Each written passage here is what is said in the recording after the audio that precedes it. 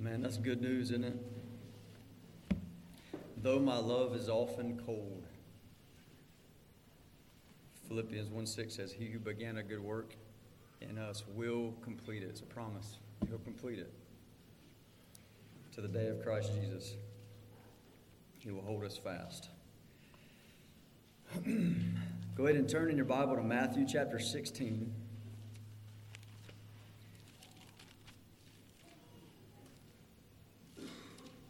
So we've been going through the Gospel of Matthew together, and we took a little break, and now we're about to jump back into Matthew at chapter 16, and we're going to be at verse 13 through 20.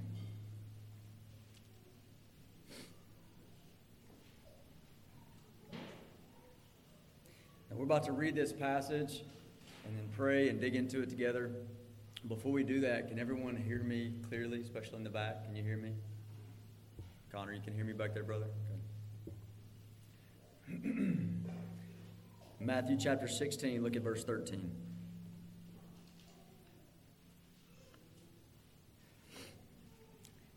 Now, when Jesus came into the district of Caesarea Philippi,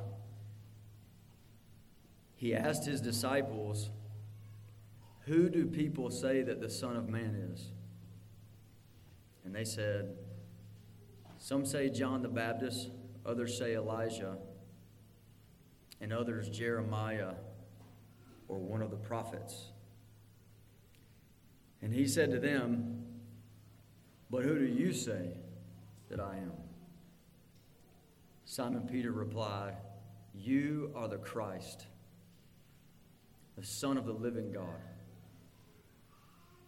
And Jesus answered him, "Blessed are you, Simon Bar-Jonah, for flesh and blood has not revealed this to you, but my Father who is in heaven. And I tell you, you are Peter, and on this rock I will build my church, and the gates of hell shall not prevail against it. I will give you the keys of the kingdom of heaven, and whatever you bind on earth shall be bound in heaven, and whatever you loose on earth shall be loosed in heaven." Then he strictly charged the disciples to tell no one that he was the Christ. Let's pray. Father, thank you so much for this passage of Scripture. Thank you, God, for your word. We believe that your word is living and powerful and sharper than any two-edged sword, Lord. We believe that your word is like a fire and like a hammer that breaks the rock in pieces.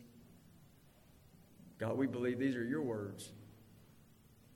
So please help us, Lord, to hear as those that are true worshipers of Christ. Help us to hear in submission, Lord, to your word as those that long to obey you, that are just looking for a commandment to obey. Make us doers of your word and not hearers only, please. And I pray, God, that your church would be built up and helped this morning. Thank you, Lord, in Jesus' name. Amen.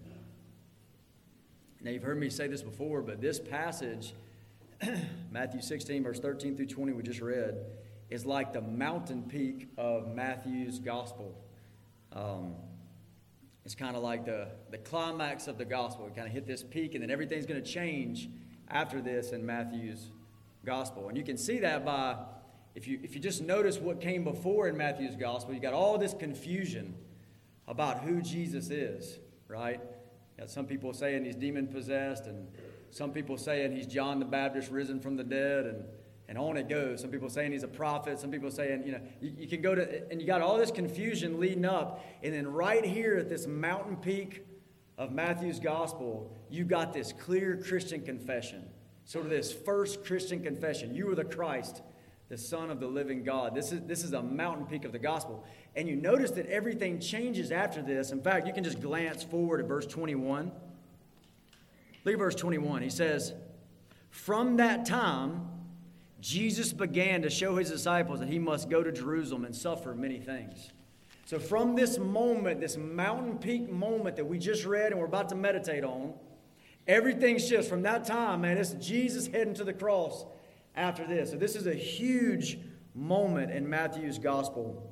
If you read some of the different commentaries on this passage of Scripture, they say things like this. This is the central turning point in Matthew's narrative. Or another one says, this is the climax of his gospel. Another one says, the entire narrative thus far has prepared us for this climactic moment. Another commentator calls this the center of the story, or the turning point of the ministry of Jesus. So I'm not alone in that. Come see it with me. This is a huge moment right here that we just read and we're about to meditate on together. Now, with that in mind, if you really notice the high place of this passage as sort of the center of the gospel, whatever's contained here, it just sort of heightens the importance of it, doesn't it? Whatever you see here, what is God going to put right at the mountain peak of this gospel? And whatever's here, it's huge. It's massive. And I would submit to you that there's two major things here, and it's Christology and ecclesiology.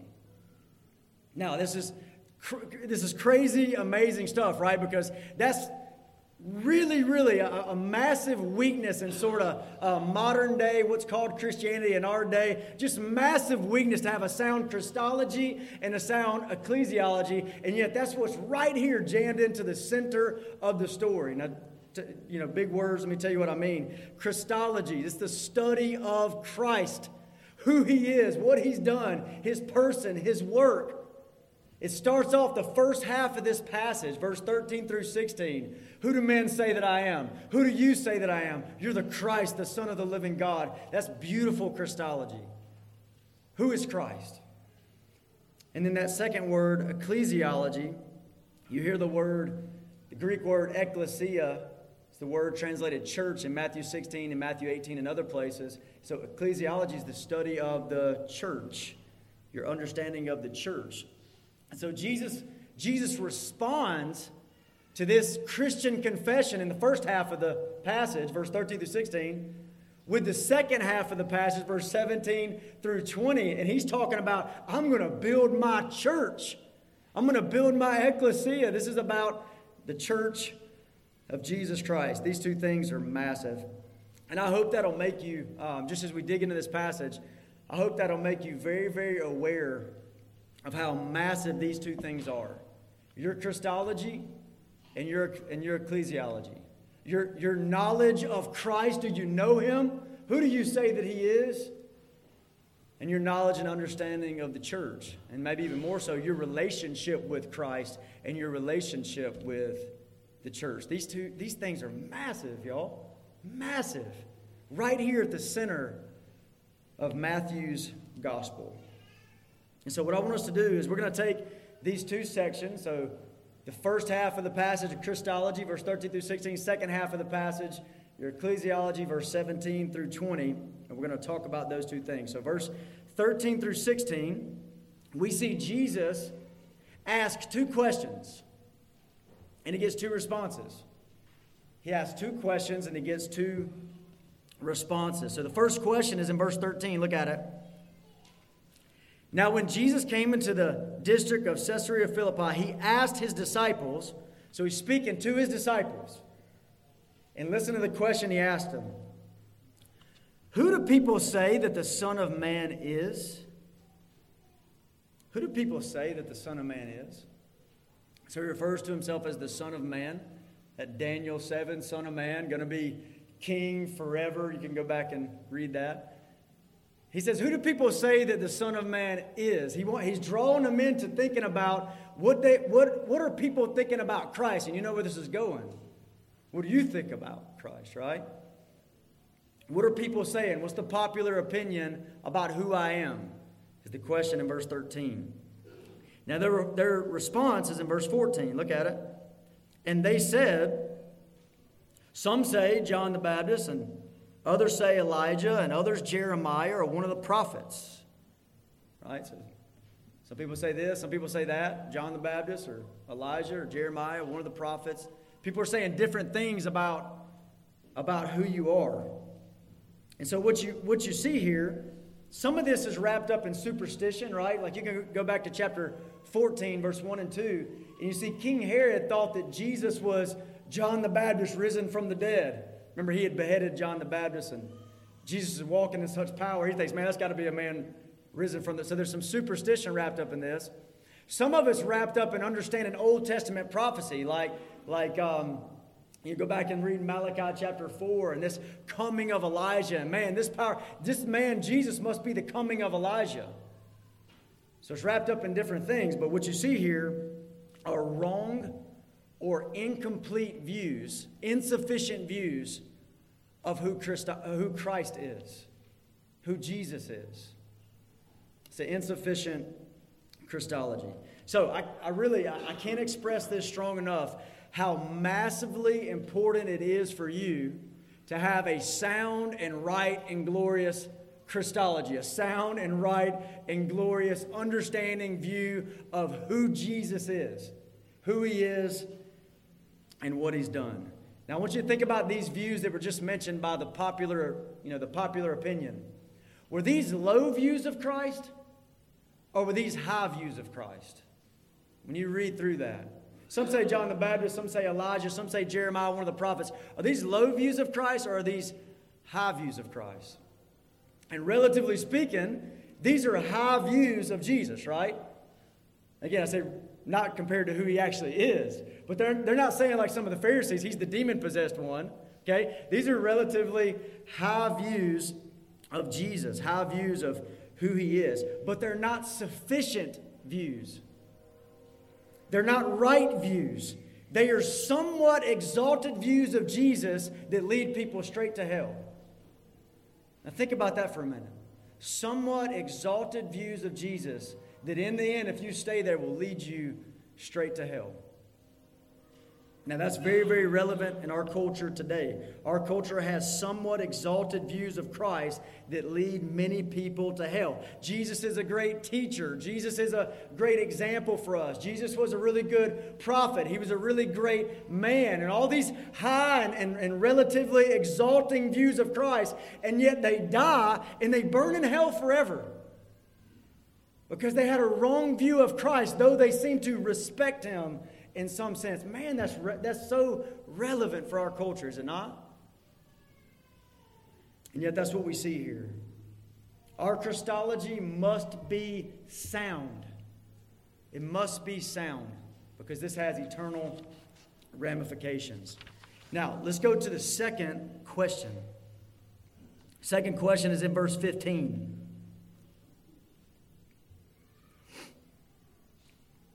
And he said to them, so notice he's still talking to his disciples.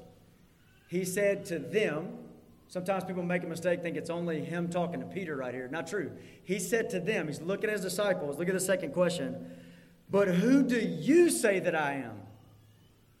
And that you there is plural. Who do y'all say that I am? He's looking at his disciples. Who do you, plural, who do you say that I am? And it's emphatic. Who do you? I know what the popular opinion is, but who do you say that I am?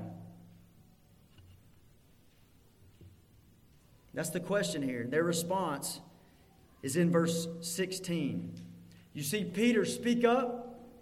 He's speaking up as a spokesman for the rest of these disciples that Jesus is addressing. And Peter gives the first true Christian confession. You are the Christ, the Son of the living God. First true Christian confession. You are the Christ, the Son of the living God. And y'all, this is a huge moment. It's a huge moment. And I want you to understand this. As soon, if you're just reading through it and just kind of thinking about, imagining yourself being there, it's like he gives this confession. Who do you say that I am? You are the Christ, the Son of the living God. And it's like time just stops for a minute.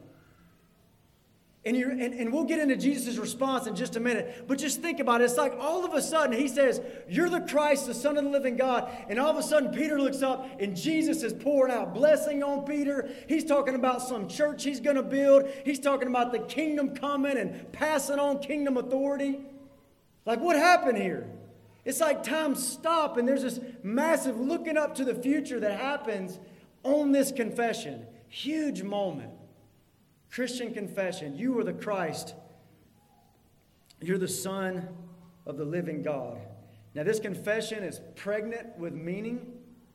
It's just full of meaning. We could just sit here the rest of the time on that confession, right? You are the Christ. What does it mean? You're the Christ. When he says you're the Christ, Christ or Messiah, it ought to bring back thoughts of all of your Old Testament, from Genesis all the way to Malachi, thinking through this one that was promised to come. You could go back to Genesis 49, and you remember it had been promised that there was coming one through Abraham's lineage, right? And he looks at Judah, and on this blessing on Judah in Genesis 49, he says the scepter will not depart from Judah. Do you understand that there's a king, a scepter? There's a king that's going to come from the lineage of Judah, and it says he'll be king forever because it'll never depart from there. It goes on to say, to him, this king will be the obedience of the peoples, the obedience of the nations. You remember David in the Old Testament was promised that through his lineage was going to come a king that would be king forever. You know, David was from that line of Judah. And through David is going to come a king that's going to reign as king forever, to never be dethroned. You remember the prophets talked about this. The prophet Isaiah chapter 9, verse 6 and 7, such a popular verse, right? Unto us a child is born, to us a son is given.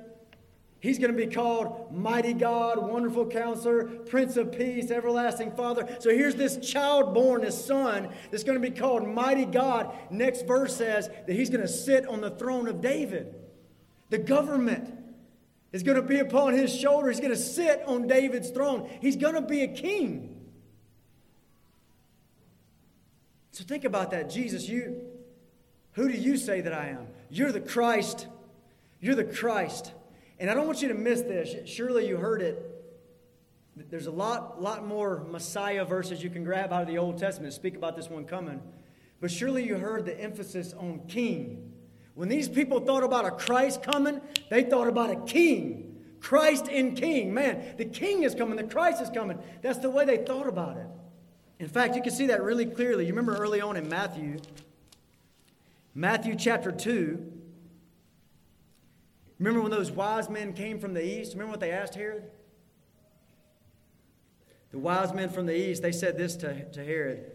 Where is he who has been born king of the Jews? Where's the one born king? So you know what Herod does? He grabs the people that know the Bible. He grabs the priests. He grabs the scribes. He says, hey, y'all answer this question. Where's the king going to be born? What he says, he inquired of them where the Christ was to be born. You see that? King and Christ. Christ and King. Next verse, they said, they told him, in Bethlehem of Judea. For so it is written by the prophet, and they point to Micah 5:2. Again, Old Testament, Messiah verse. And you, O Bethlehem, in the land of Judah, are by no means least among the rulers of Judah. Why? For from you shall come a ruler, that's a king, who will shepherd my people Israel. So Christ, who do you say that I am? You are the Christ. You're the one promised. You're the head crusher of Satan, the all nations blesser, the king from David, the one born mighty God, but sits on the throne of David, the one born in Bethlehem, the ruler of nations. You are Christ, King. And then he says, the Son of the living God. Y'all, he's not merely a man. He is a man. He's absolutely a man. But he's not merely a man. He is the Son of the living God. You know what comes to mind? Psalm 2. If you remember Psalm 2, it's that psalm that starts off and says, why do the nations rage and the peoples plot in vain? Why is there this upheaval over the nations and the peoples and the rulers? And they're setting themselves against who? It says it in verse 2. Against the Lord and his anointed. That's 2. Against the Lord and against His anointed. Now that verse is quoted in the New Testament as the Lord and His Christ. Christ means the anointed one. So against the Lord and against His anointed. Well, what are you going to do about this? And he says a little bit later, the Lord, the Father, says, as for me, I have set my King on Zion, my holy hill. The Christ, the anointed, who is the King. I will tell of the decree. The Lord said to me, you are my son. Today I have begotten you. You're the Christ, the King, the Son of the living God. This is the Son right here. This verse goes on to say, kiss the Son. This is the way this psalm ends. They've set themselves against the Lord and against His Christ, the King, the Son. And the way the psalm ends is, listen, here's what you better do. Here's the advice. Kiss the Son. Bow down and kiss the Son. Kiss His feet, lest He be angry and you perish in the way, for His wrath is quickly kindled. Blessed are all who take refuge in Him. Blessed are all who take refuge in the Son. And that's what we see right here. Who do you say that I am? Peter says, you are the Christ. You're the Son of the living God. He's bowing down and kissing the feet of the Son. And what does Jesus say? Blessed are you. Psalm 2, blessed are those that take their refuge in Him. Matthew 16, blessed are you, Simon Bar-Jonah. It's a beautiful Christian confession. Jesus is the Christ, the Son of the living God. Brothers and sisters, this is the most important question that could ever run across your mind. Who do you say that He is? It is the most important question for it, and not just brothers and sisters. If you're lost here today, it's the most important question that could ever enter into your mind. Who do you say Jesus is? Who is He? Who do you think He is? If you shrug off this question, it will lead to condemnation. If you answer this question wrongly, who do you say that He is? And you have a wrong answer, like that popular opinion, it will lead to condemnation. But if you have a right Christology mixed with real and true faith, it leads to eternal life. So if you're a non-Christian here today, I want to encourage you to ask yourself that. Let that question land on your heart. If you're not in Christ, listen, who do you say Christ is? Your eternity is at stake. Your salvation is at stake. If you reject Him, you die in your sins forever, you go to hell, and not because He's mean, but because you earned it with your sin. But if you, like Peter, you're the Christ, you're the Son of the living God, and you confess Him with true faith. Listen, Jesus died for sinners like you. He died for your sin. He took your punishment so that you don't have to risen from the dead. And right now, He's Lord and Savior, and you will be saved. If you're here today and you are a Christian already, listen, you're a Christian already. This is the most important question for you. Who do you say that He is? Because not only does this affect your salvation, it affects your sanctification, right? You remember that in 2 Corinthians 3:18? It says, we all with unveiled face, beholding as in a mirror the glory of the Lord, as we are beholding the glory of Jesus through His Word, we're being transformed into the same image from one degree of glory to the next. How do you get sanctification? How do you become more like Christ? You need to have a deeper and deeper and more glorious and more worshipful Christology. You need to see Him for who He is. It's the most important question you can ask. Who do you say that Christ is? And I'll just mention this because I thought about this a lot. Every child of a believer in this room, who do you say that He is? Who do you say that He is? Because He can't just be your parent's Savior. He can't just be your parent's Lord. You need to trust Him with all your heart. It needs to come flowing out of your heart. You are the Christ. You're the Son of the living God. You're my Savior. You're my Lord. Who do you say that He is? Now, the second half of this passage, verse 17 through 20, we get Jesus' response. So this Christian confession was just laid out. Now verse 17, 18, 19, 20, we get Jesus' response. And we see a beautiful ecclesiology here, an understanding of the church. Now just for the sake of plain sense, let me just try to lay out some categories, and then we'll go in more detail, okay? So if you're going to break this down, Jesus' response in verse 17 through 20, you can break it down into 4 parts, and it just goes with each verse, 17, 18, 19, 20, okay? And number 1, you've got the affirmation of Peter's confession. So, Peter, you're the Christ, the Son of the living God. Verse 17, number 1, Jesus says, blessed are you, Simon Bar-Jonah. This flesh and blood didn't reveal this to you. My Father in heaven revealed this to you. An affirmation, yes. Affirmation of that confession of faith. Okay? Second, you see a beautiful promise about the church. That's in verse 18. He says, and you are Peter, and on this rock I will build my church, and the gates of hell will not prevail against it. Beautiful promise. I'll build my church, and the gates of hell will not prevail against it. And then number 3, you see Jesus delegating authority out in verse 19. He uses some metaphorical language to do it. He says, and to you is given the keys of the kingdom of heaven. Whatever you bind on earth be bound in heaven, whatever you loose on earth be loose in heaven. I'm giving you the keys of the kingdom. This is delegation of the King Jesus is delegating his authority out to an earthly source here. And we'll come back to that. And then lastly, number 4, and almost surprisingly, we got, don't tell nobody.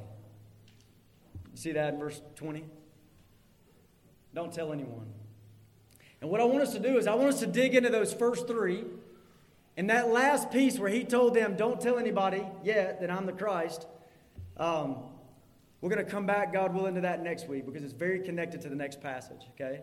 So I want us to dig into these first 3, verse 17, 18, and 19. Verse 17, let's dig in a little deeper. An affirmation of Peter's confession. Look at it. And Jesus answered him, blessed are you, Simon Bar-Jonah, for flesh and blood has not revealed this to you, but my Father who is in heaven. This is so interesting and so good that to trust in Jesus as the Christ, the Son of the living God, it turns cursed people into blessed people. Blessed are you, Simon Bar-Jonah. To trust in trust in Jesus as Christ, the Son of the living God, it turns cursed people into blessed people. Now, a really good verse for this is Galatians 3, verse 10 and verse 13. I used to call that my elevator gospel. It's a little short gospel verse to where if you're in the elevator, it's all the time you got. It's what you can share real quick. And Galatians 3:10, it says, everyone who is under law is under the curse of the law, because cursed is everyone who does not continue in all things in the book of the law to do it.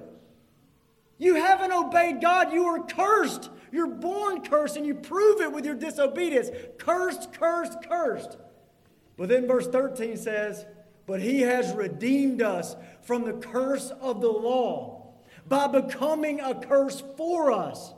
As it is written, cursed is everyone who hangs on a tree. Jesus became your curse at the cross. So he became a curse for you so that you can be the blessed ones, not the cursed ones. And we see this here. You're the Christ, the Son of the living God. Oh, blessed are you. Blessed are you. Now, how did Peter attain this knowledge? Man, he's so smart, right? How did he attain this knowledge of you are the Christ, the Son of the living God? How did he get this insight? And what you see, Jesus doesn't give him any credit here. Jesus doesn't allow him to pat himself on the back even for a moment. Right after he says it, he says, flesh and blood didn't reveal that to you. No, you didn't get that yourself. And that wasn't given to you because of somebody else, some other human, some other man. Flesh and blood did not reveal this to you, Peter. But my Father in heaven revealed this to you. No patting yourself on the back. My Father in heaven revealed this to you. Now, this is true for every single believer in the room. Amen? So many of you around this room from your heart, and it's shown by your life, you have confessed Jesus is the Christ, the Son of the living God, and He saved your soul. And guess what you can't say? I figured it out. Come here, I help you figure it out too. No, you say, man, flesh and blood. This is not flesh and blood, glory to my flesh. This is the Father in heaven revealed this to me. You understand that? Like, you can't be saved. You know this. You can't be saved by your works. You can work and work and work and try to earn it and arrogantly think that you're going to stand before God one day and He's going to be, man, look how good you are. Come on into heaven. You can't do that. And it's so bad that even your acknowledgement that He is the Christ, your understanding that He's the Son of the living God, even that can't be accredited to you. That's from the Father in heaven. Remember Acts 16, that's what Lydia did, right? Lydia was saved. She believed in the Lord Jesus. And it says what happened there was God opened her heart that she might receive the things preached to her by Paul. God opened her heart. No patting ourselves on the back. And so what we have here, we have a Christian confession given, and that's the way the Scripture talks about these things, like Romans 10:9. Whoever confesses with his mouth the Lord Jesus, believes in his heart God raised Him from the dead, he will be saved. Or 1 Timothy, 2 Timothy talks about the good confession. And that's what Peter gives here. He gives a good confession. You are the Christ, the Son of the living God. And Jesus affirms that true Christian confession in verse 17. Now, he goes straight from there, verse 18, to this beautiful promise about building the church. Let's read it again. And I tell you, you are Peter, and on this rock I will build my church, and the gates of hell shall not prevail against it. Now, Jesus uses sort of a play on words here, coming from the nickname that He gave to Simon, Peter. It means rock. Peter means rock, or it means a stone. And Jesus kind of uses a play on words here. You're Peter. This nickname He gave him that means rock, that means stone. You are Peter, He says. And what we see here is Jesus is going to build something. Jesus is going to build. Jesus is going to build His church. And He's going to build His church on rock or stone, and somehow that's associated with Peter. The rock, the stone. I want you to think of it like this. Who is the builder of the church? Jesus is, right? And what's He building the church with? True confessors like Peter. See, I want you to understand this. This is not about Peter in and of himself.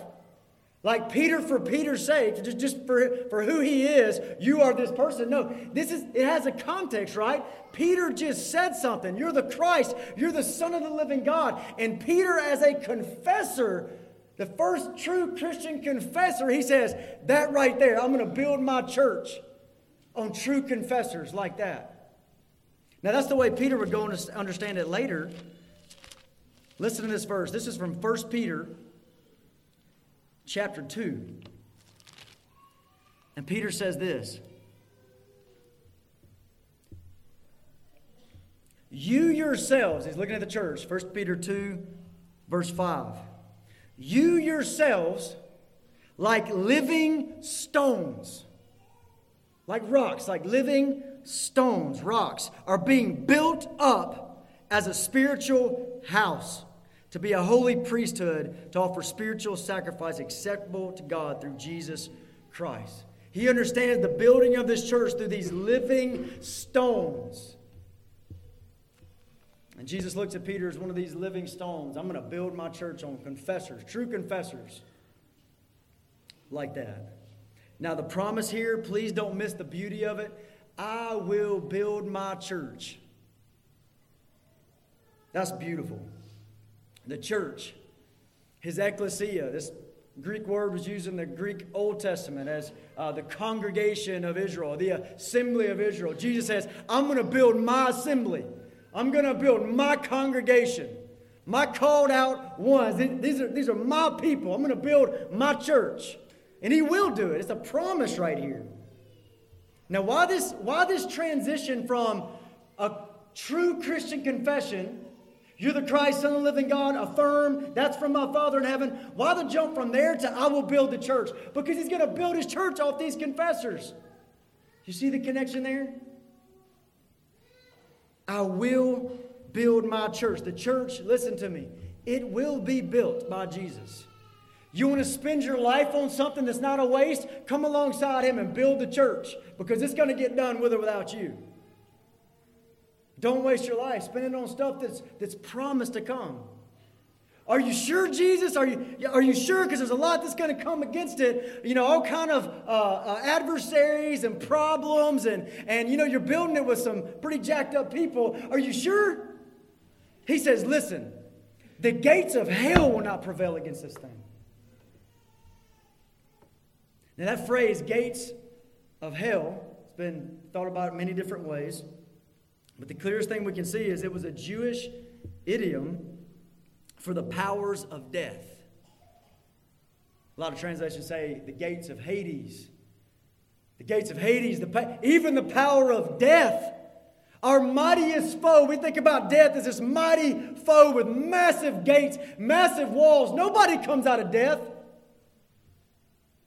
And He said even the gates of death, even the mightiest foe, will not stop Christ or His church. He will build it. It's similar to saying, oh, death, where is your sting? Oh, death, oh, grave, where's your victory? 1 Corinthians chapter 15. This is about the unstoppable building of the church. No one can stop the Christ. Now, verse 19. In verse 19, we see a delegation of the king's authority. And what I mean by that is King Jesus is going to delegate His authority. He is authoritative king. He's going to delegate that authority out to an earthly source or out to another. Look at it in verse 19. I will give you the keys of the kingdom of heaven. And whatever you bind on earth shall be bound in heaven, and whatever you loose on earth shall be loosed in heaven. Now we need to understand this. Two metaphors are given here. Two metaphors. The keys of the kingdom, and a metaphor of binding and loosing. Okay? Tied up, untied, or held here, let go. Keys of the kingdom, number one. Number two, binding and loosing. And they're connected. It's the keys of the kingdom that do this, binding and loosing. I give you the keys of the kingdom. Whatever you bind on earth will be bound in heaven. If you loose on earth will be loose in heaven. These are connected. Keys of the kingdom for binding and loosing. Keys of a kingdom. Keys unlock a door. So it's the idea of inclusion into the kingdom or exclusion from the kingdom. Binding and loosing. So metaphorical language here. Now, what I want us to do is I want us to get into the details of what these metaphors mean. But before we do that, I don't want you to miss the overarching thing that's being communicated here. Okay, there's a big picture thing being communicated when He says, I'm giving you the keys of the kingdom. And I want you to understand what's being communicated. This is Jesus, the King, delegating His authority to a human or to humans, as we'll see in a minute. Think about that. Peter says, you are the Christ. That's the confession. You're the Christ. You're the King. And that King has a kingdom. Peter, here's the keys. You catching that authority? You're the Christ. You're the King. The King has a kingdom. I give you the keys of that kingdom. It's authority being delegated to another. Now that metaphor is used in other places in Scripture and over again. That's what we see. We see this metaphor of the keys being a symbol of authority. Now, let me give you one example of that, because it's not enough for me to say it. You should always test what I say, right? As an older man I love used to say, I might be a smooth talker. You better check it in the Scriptures. Isaiah 22, verse 20. It says this. In that day, listen to it. In that day, I will call my servant Eliakim, the son of Hilkiah, And what's he going to do with Eliakim? I will clothe him with your robe, and I will bind your sash on him, and will commit your authority to his hand. I will commit your authority to his hand. He's talking to a king. I'm going to commit your authority to his hand. And he shall be a father to the inhabitants of Jerusalem and to the house of Judah, and I will place on his shoulder the key of the house of David. The key of the kingdom, the key of the house of David. So what does this metaphor of the keys point to? This it's a symbol of authority. I'm giving this authority to another. So I want you to think about that. You are the Christ. You're the king. The king has a kingdom. He's going to delegate. It's a delegation of that authority. He's not giving it up. It's not like an irresponsible king that's just, I don't want the authority, you take it. No, it's you're going to stand and represent me on earth. The King of heaven will be represented on earth through this delegated authority. Those that will exercise the authority that he has. Now, the passage tells us, and this is just to remind us of how big of a deal this is, that this authority being passed to a human or to humans, it's backed by heaven. It's a real authority being backed by heaven. How do you know that? Well, because it says, whatever you bind on earth will be bound in heaven. And whatever you loose on earth will be loosed in heaven. Now, no way does that mean that the representative authority on earth makes a decision and now, the king is bound to do what they said, even if he disagrees. Okay, he didn't give up authority, right? He's delegating it out. He still is the builder of the church, the advancer of the kingdom, but he's given the keys to another. The idea here, instead of that, is that the king is saying, I'm delegating my authority to you that is backed by me. You're going to speak and decide in such a way that my authority is behind you.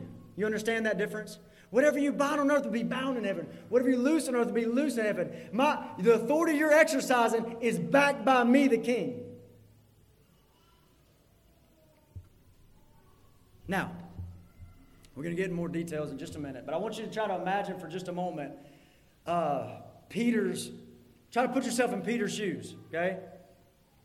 Try to imagine the various emotions coming out of him as he makes his way through Jesus' response, right? So Jesus is responding to him, and just try to think about the emotions coming out of this man. So think about, in verse 17, blessed are you, Simon. Flesh and blood didn't reveal this to you. My Father in heaven, he affirms his confession. And what's the emotions flowing out of Peter? He's happy. He's ecstatic. He's encouraged.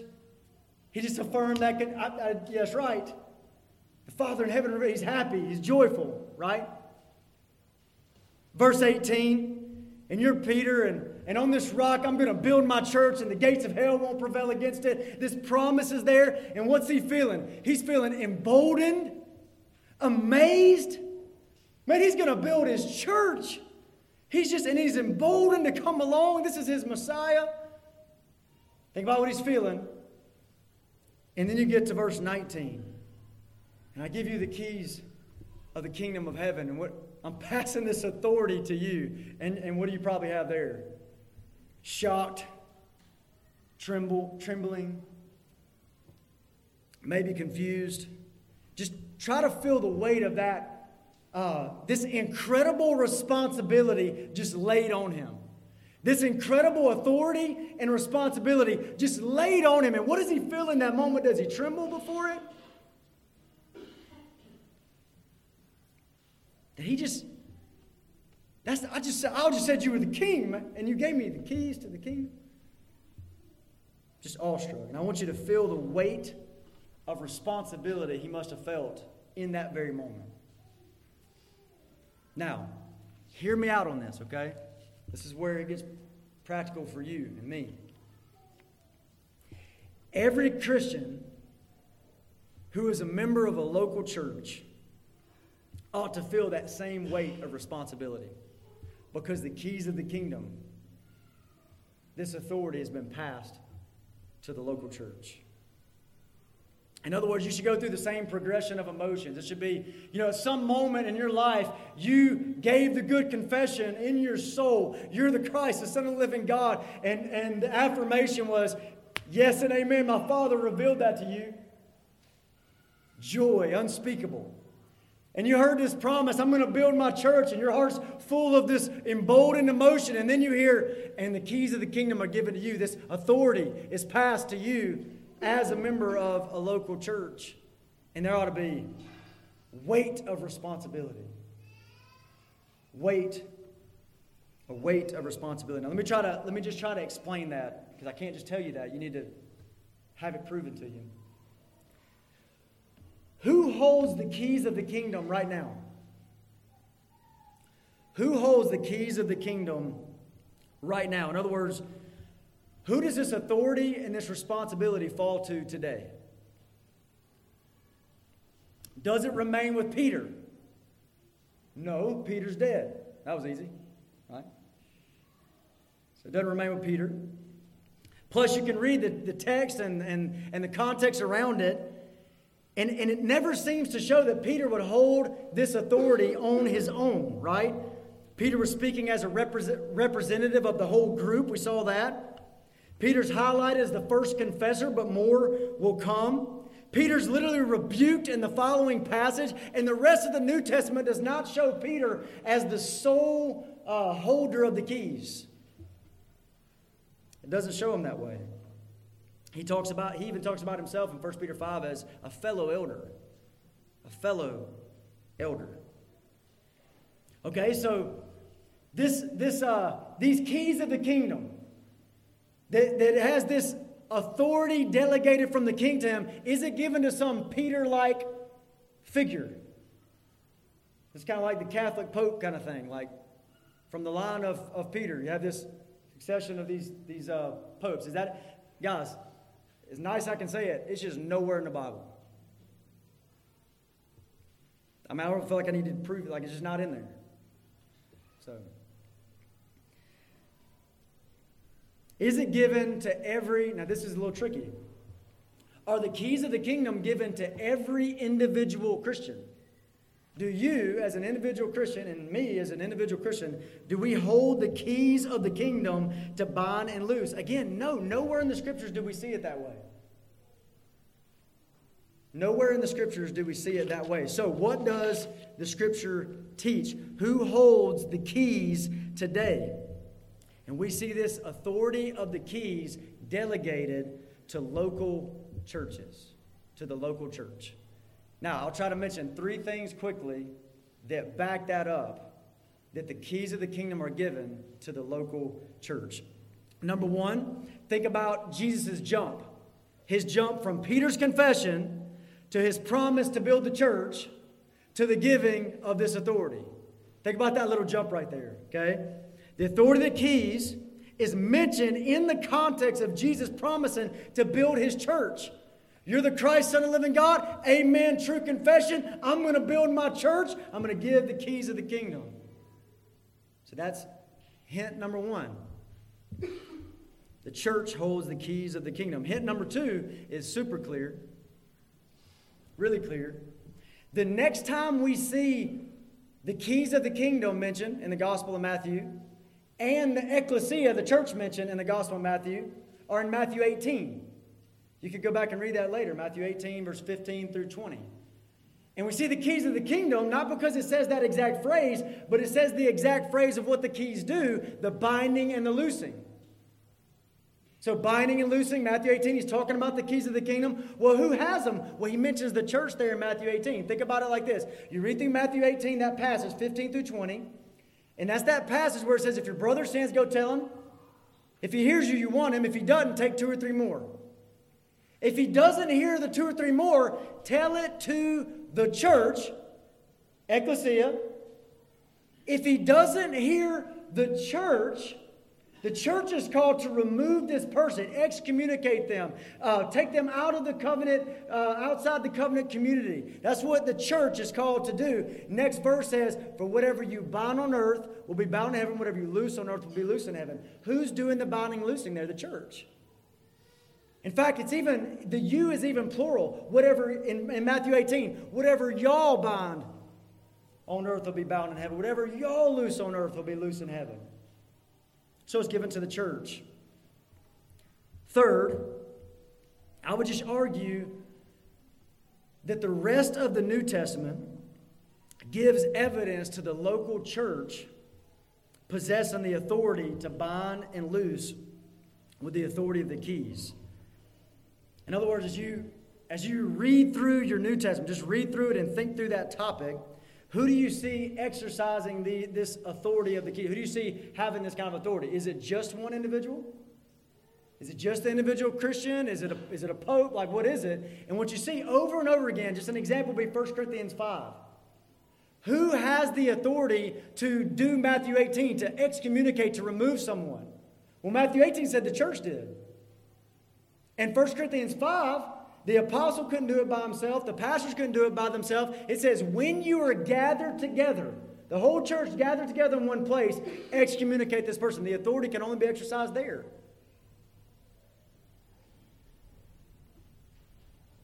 Anyways, I want to convince you of that, because I think it's true. Who holds the keys of the kingdom today? And I believe it is the local church. So that, if you're putting yourself in Peter's shoes and you're feeling that weight, the joy and then the weight of responsibility, that the king who has a kingdom passes the keys of the kingdom, this authority to you, and you feel that weight for Peter, then if you're in a church, if you're a part of a local church, you ought to feel that together with your brothers and sisters, this weight of responsibility you have.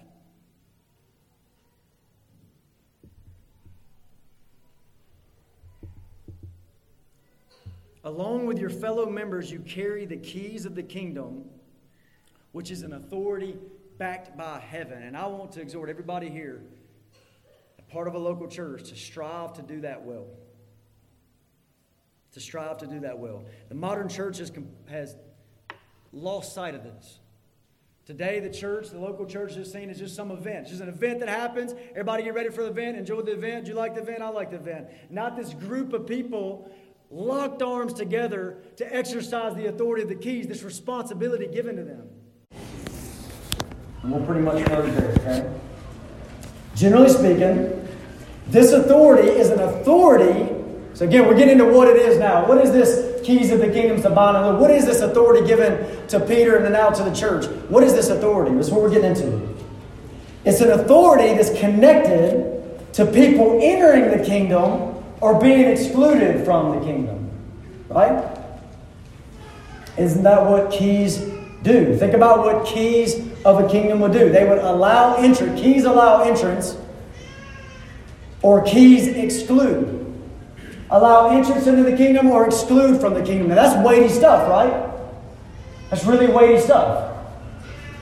Now what it doesn't mean, and it can't mean, is that the church or any individual has some sort of authority to save somebody or make them a citizen of the kingdom. The Scripture gives that to Christ and Christ alone. Only He can save someone. Only He can make someone a citizen of the kingdom.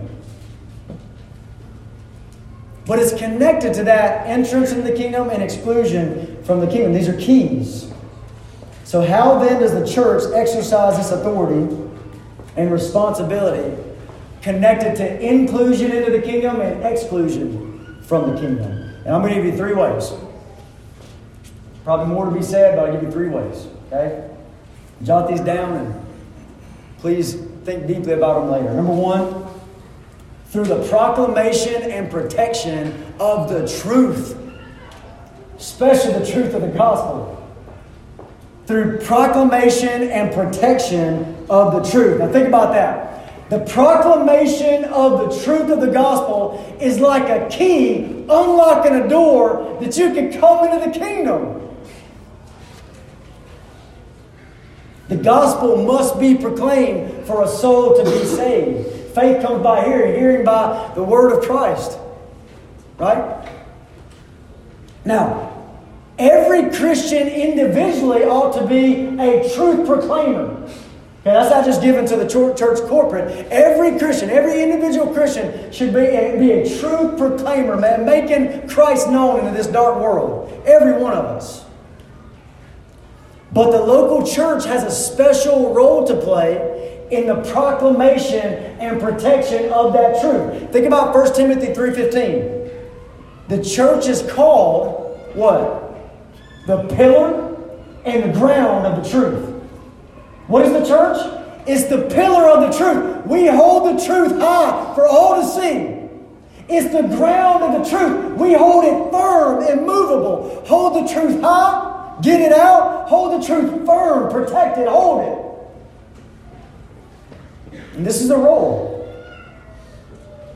If the church misses this, they become a part of anti-truth being spread, lies being spread, lies about Jesus that lock people out of the kingdom of heaven rather than allowing them in.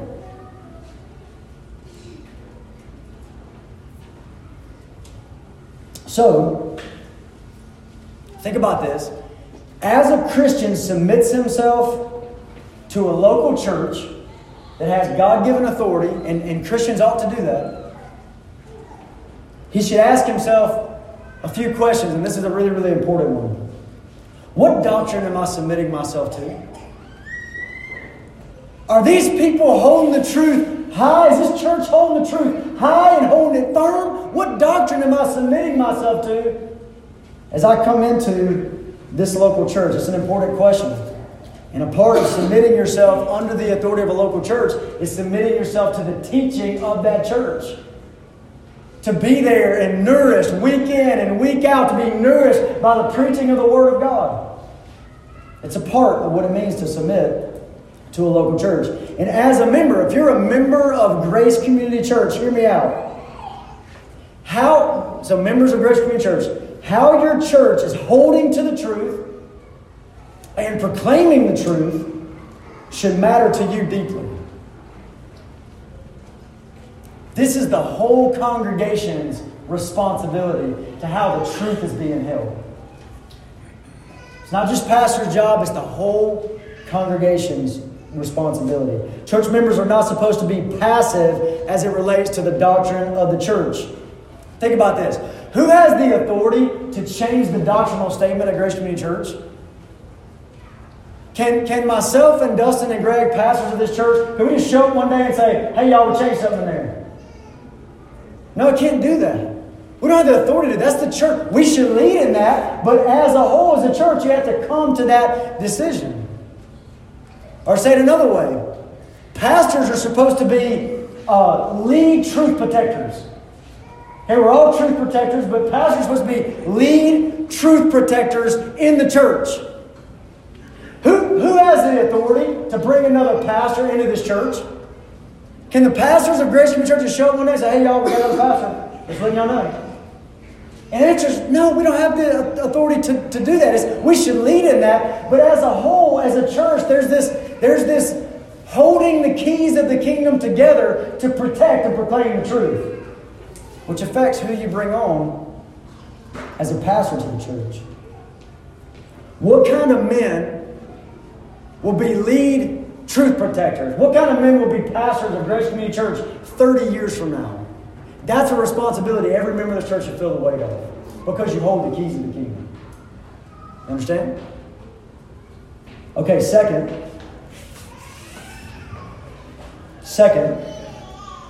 church membership and church discipline. So again, we're asking the question, how does a church faithfully hold the keys of the kingdom? I mentioned proclamation, protection of the truth. Number 2, church membership and church discipline.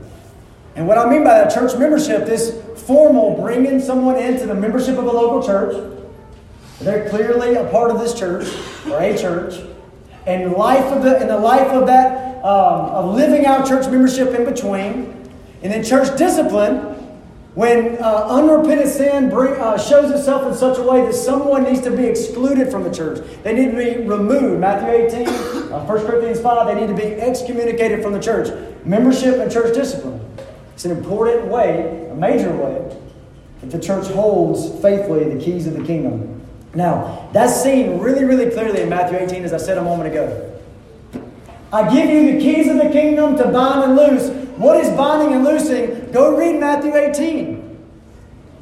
If he sins, tell him. If he doesn't hear you, take 2 or 3 more. If he doesn't hear them, tell it to the church. If he won't hear the church, he's an unrepentant one, showing himself to not be living as a real citizen of the kingdom. So remove him. Excommunicate him. Discipline him out of the church. For whatever you bind on earth will be bound in heaven. Whatever you loose on earth will be loose in heaven. This is removal of someone from membership, saying we can no longer confirm you as a citizen of the kingdom of Christ, or bringing somebody into church membership. We affirm you as a citizen of the kingdom of Christ. You see that? Think about what we have in Matthew 16 and Matthew 18. Matthew 16, we have an affirmation of a Christian confession by Jesus. Yes, that's from my Father in heaven. In Matthew 18, we have a disaffirmation of a Christian confession of we can no longer confirm your confession and remove them from the church. This is membership and church discipline. Now, here's what's clear from these passages and other passages in the Bible. The local church is supposed to be in the business of marking off citizens of the kingdom of light from those of the kingdom of darkness. Local churches are supposed to be in the business of marking off the people of God from the world. That's the duty of exercising the key. That's a part of that authority that we're supposed to wield together as faithfully holding the keys. So, as a Christian considers submitting himself to a local church with God-given authority, and Christians ought to do that, he should first ask himself some questions like this. How serious do they take membership in the church? Does it mean something to them, or is it just a name on a list? Do they practice church discipline? Listen, you don't have to go back very far in time to see writers writing in such a way that if a church didn't practice church discipline, there were no church at all. Do they practice this? It's really clearly in the Scriptures. Do they clearly see, does this church clearly understand true and false conversion? Because, man, they need to understand biblical conversion if they're gonna affirm Christian confessions on the way in and disaffirm them if someone is excommunicated. So, submit yourself to a local church that does these things faithfully. Now, as a member of a church, so members of Grace Community Church, hear me out for a minute. Brothers and sisters, these things ought to really matter to you. Think about, again, that weight of responsibility you might have felt for poor old Peter, and you went, oh man, it's on us, right? Man, this stuff should matter to you. Who has the authority we cannot, pastors of Grace Community Church cannot, by Jesus' design, show up and say, hey, we add another member to the church. No, you have to do that. You exercise the keys of the kingdom to bring someone in and affirm that confession like Jesus. Keys are given to us together. Who has the authority to excommunicate? We can't pastors of this church don't show up and say, hey, we excommunicated someone. No, that's the church. You ought to feel that responsibility. We hold the keys of the kingdom together as a local church. 1 Corinthians 5 says it has to be done when the church comes together in one place. Why? Because they have the authority to do it. The membership of your local church must be a significant part of your life. These are the people that you hold the keys of the kingdom with, and that heightens your responsibility for these people. And I encourage you to feel the glorious weight of that and ask God to help you to live it out faithfully. Last thing I'll mention. We're talking about, again, answering the question, how does the church exercise this authority that's given by Jesus? And number 3, I'd mention baptism and the Lord's Supper. Baptism and the Lord's Supper. These are 2 ordinances given to the church by King Jesus, and one of their functions, baptism and the Lord's Supper, is to mark off citizens of the kingdom from the world. That's one of the functions. Baptism and the Lord's Supper is to mark off citizens of the kingdom from the world. Think about that. How will we exercise the keys of the kingdom? How will we mark off citizens of the kingdom from the world? And you get to Matthew 26, and we're given the Lord's Supper and told to do this regularly. And someone not in Christ ought not to be doing this regularly, this ongoing sign that we are the people of God, the Lord's Supper, right? You get to Matthew 28, a little later, and you've got baptism. Go and make disciples. Think about it, Matthew 28, verse 19 and 20. Go make disciples of all the nations, baptizing them. Marking them all through baptism. Marking them all through the Lord's Supper as these are the people of God. Baptism is that initial sign that marks them off, and the Lord's Supper is the ongoing sign that marks people off from the world. And think about how obvious that is in the Scripture. Baptism. Who has the authority to baptize? Not the individual Christian. Nowhere in the Bible does it say, you believe in Christ, now go baptize yourself. It never says that. It's be baptized. Who are you baptized by? Who holds the keys of the kingdom? It's the church that baptizes. Think about the Lord's Supper. That's never an individual thing that happens in a living room somewhere with just a family by themselves or happens in a wedding.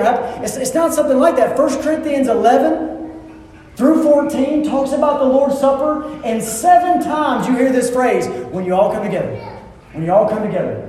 When the whole church comes together is one of the phrases. When you all come together, church, it's a church function, and they have the authority to distribute that out. It's marking off the people of God from the world through the initial sign of baptism and that ongoing sign of the Lord's Supper. So as a Christian submits himself to a local church with God-given authority, and Christians ought to do that, this kind of stuff should really matter to them. Are these ordinances being practiced faithfully as King Jesus ordained it to be so? And part of that submission to the church is to be there. Man, they're breaking bread and to be there when they break bread together. And this is what the Lord called us to do, not to forsake this assembling of the saints. It's a beautiful lesson that the Lord wants us to live our lives together, exercising these keys of the kingdom, this delegated authority together, with this view and constant reminder that Christ Jesus was crucified. Christ Jesus died for sinners. His body was broken. His blood was shed. Constant reminder of it. So baptism and the Lord's Supper is a way that we, as a church, hold these keys faithfully. Now, in closing, I just want to go back to where we started, okay? What do we see at the peak, the climax of this Gospel of Matthew? What do we see here? We see beautiful Christology and beautiful ecclesiology. We see stuff about Jesus and His church, right? Beautiful stuff about Jesus and His church. And I pray that this affects your lives. I pray that it affects each and every person here, that you would be a Christ person, that you would be a church person, absolutely obsessed with more and more knowledge of Christ and more faithfulness in building up the church. I pray these verses would help you with that, and you would strive to be a Christ exalter and a church edifier. Let's pray.